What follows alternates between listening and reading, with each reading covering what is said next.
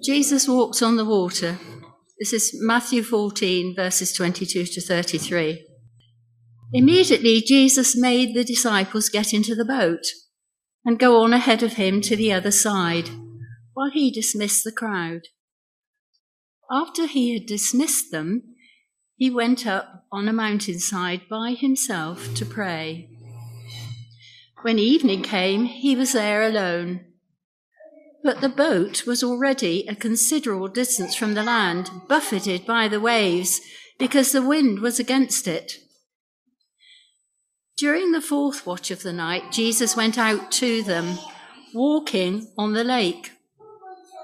When the disciples saw him walking on the lake, they were terrified. "It's a ghost," they said, and cried out in fear. But Jesus immediately said to them, "Take courage. It is I. Don't be afraid." "Lord, if it's you," Peter replied, "tell me to come to you on the water."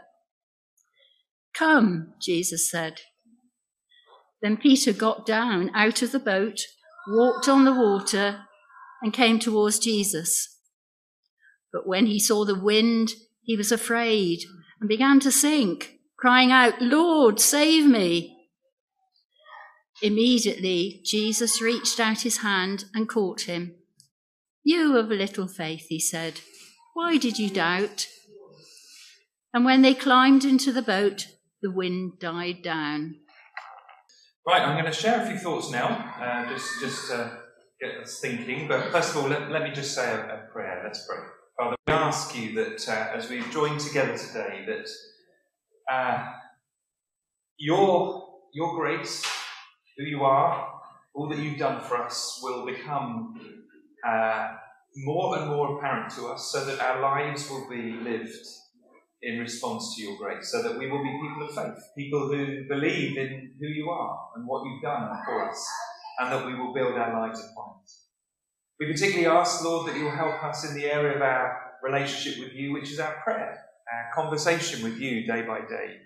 And we ask that the things that are said and sung and shared and read, and also the activities that we look at today, that they will help us to think again about what prayer is and how we can pray and encourage each other in prayer. So bless us now, help me now with the thoughts I'll be sharing, I pray, Lord.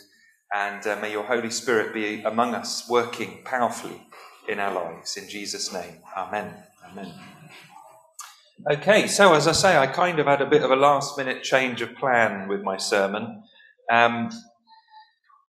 I thought it was really interesting what that song said about actually thinking outside the box about what prayer is and where we pray. And actually I thought, you know what, I don't just think that's something that somebody in a song has said. I actually think the Bible gives us so much variety in what it tells us about prayer, different examples of prayer that are maybe a bit different than we normally think of it. So, maybe for prayer we usually think of ourselves sort of closing our eyes and saying some words to God, and sometimes we have those helpful categories like praise, thanksgiving, confession, and petition, or requests, where we're asking God. And those are all wonderful and very important.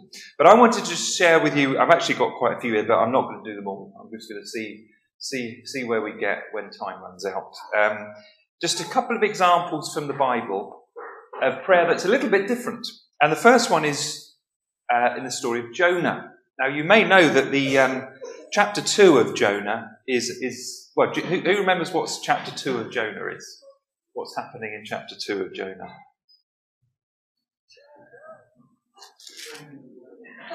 He's in the fish, yes. In chapter 2 of the story of Jonah is actually the prayer of Jonah from the fish's belly, which is really interesting. And now I'm having trouble finding the book of Jonah myself.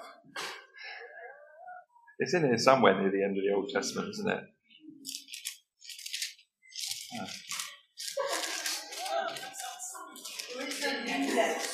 There is that. I found it. So the beginning of Jonah 2 says, "From inside the fish, Jonah prayed to the Lord. And he said," and then the prayer describes, "In my distress I called to the Lord," and it tells about how the deep was swirling over him. He says, "To the depths I sank." And we're told this is a prayer. Now, I don't know if you can see my Bible here. But you might notice that it's actually set out as poetry because it is written as a poem. So this prayer of Jonah from the fish's belly in chapter 2 is actually a poem. And that was the first thing I wanted to say to you. Maybe we haven't thought about that, how actually poetry is a form of prayer. But it doesn't just mean just poetry. I know there's a lot of creative people here, and I think actually we're all creative in one way or other. And I would encourage you, just like the book of Jonah actually composes a poem, which is a prayer. Maybe you like writing poetry, maybe you like writing songs, maybe you like painting, maybe you like making something. Now, if you decide at some point, well, I'm going to do this painting, this poem, this song as a form of prayer, and that this piece of art or piece of work that you're composing is actually about me speaking to God about something, I think that's a really, really good way of praying. Something a bit different, something that can tap into those talents God has given you, just like the poet writing this prayer in Jonah 2. But there was something else I thought about Jonah's prayer. I mean, it says, from inside the fish, Jonah prayed to the Lord, and he said, in my distress I called to the Lord, and he answered me. From the depths of the grave I called for help. You hurled me into the deep, etc., etc. Now, I'm 99.99% sure that Jonah was not actually writing that as he was sinking and drowning. Unless he had some waterproof paper or something. I think basically what this is Jonah's reflection on what had happened to him after the event. As he looked back and remembered his prayer as he sank down, as he remembered how it felt and what he went through, he actually was using prayer as a way of reflecting on events in the past, particularly events in the past that had been quite difficult, perhaps. It must have been pretty traumatic, drowning and then getting swallowed by a fish. Now, maybe some of you, for all of us, our past is very formative in our lives. And I think another way of thinking, a good way of thinking of prayer is actually to bring our past to God.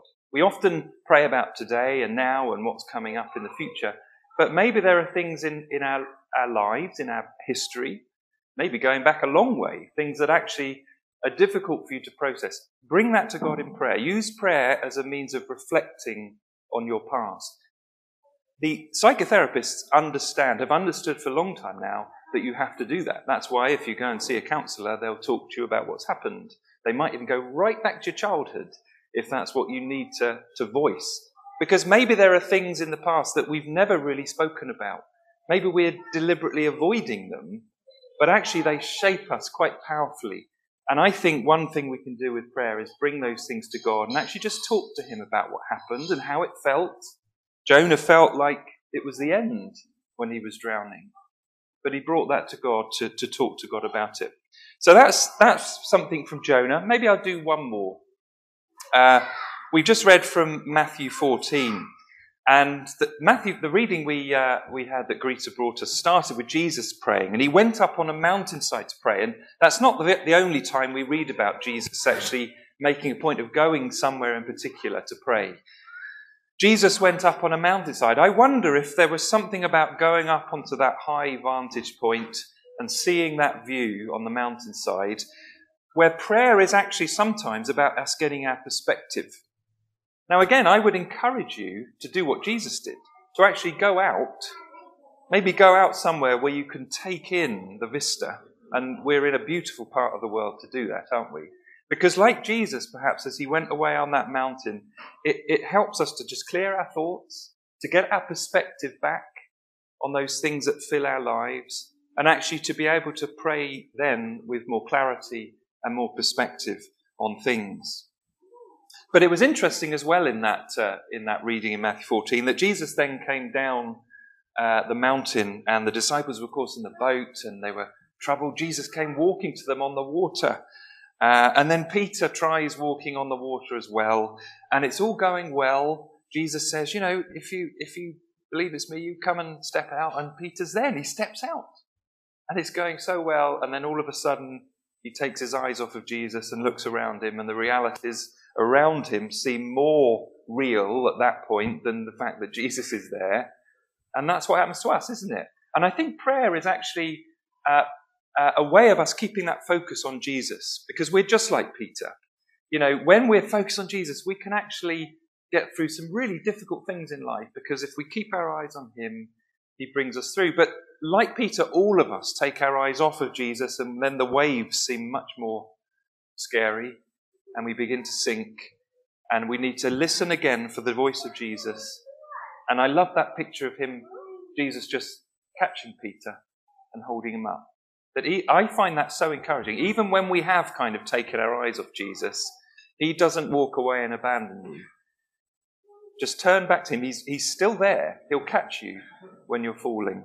So maybe prayer is also about that journey that we're all on, like Peter was, where he was still learning what it meant to be a man of faith. You know, Jesus says you shouldn't have doubted. Have faith. And we're all on that journey, aren't we? And maybe I don't know about you, but I don't reckon I've even got as far as Peter with a few steps on the water. We're all on that journey somewhere, and I think our prayer, our looking to Jesus in prayer, is all part of our journey as we grow in faith. And prayer is one way that we do grow in that relationship.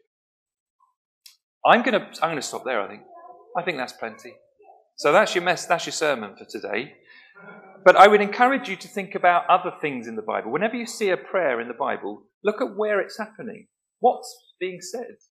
What it's for? Why is this person praying? You know, the other examples I had was like Solomon when he dedicated the temple. That was about not just saying thank you, but it's about saying, God, this is yours. It's not ours. Prayer is hope. We've got a lovely new banner on that Maureen made saying about the prayers of the saints being like incense from a bowl.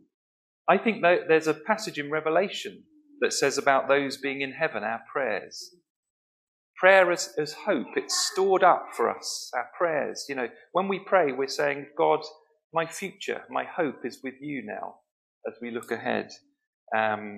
So those are just some more. So always have a look. When you see those prayers in the Bible, always think about why they're happening, what's being said, and maybe what they're for, so that it will help us in our prayer.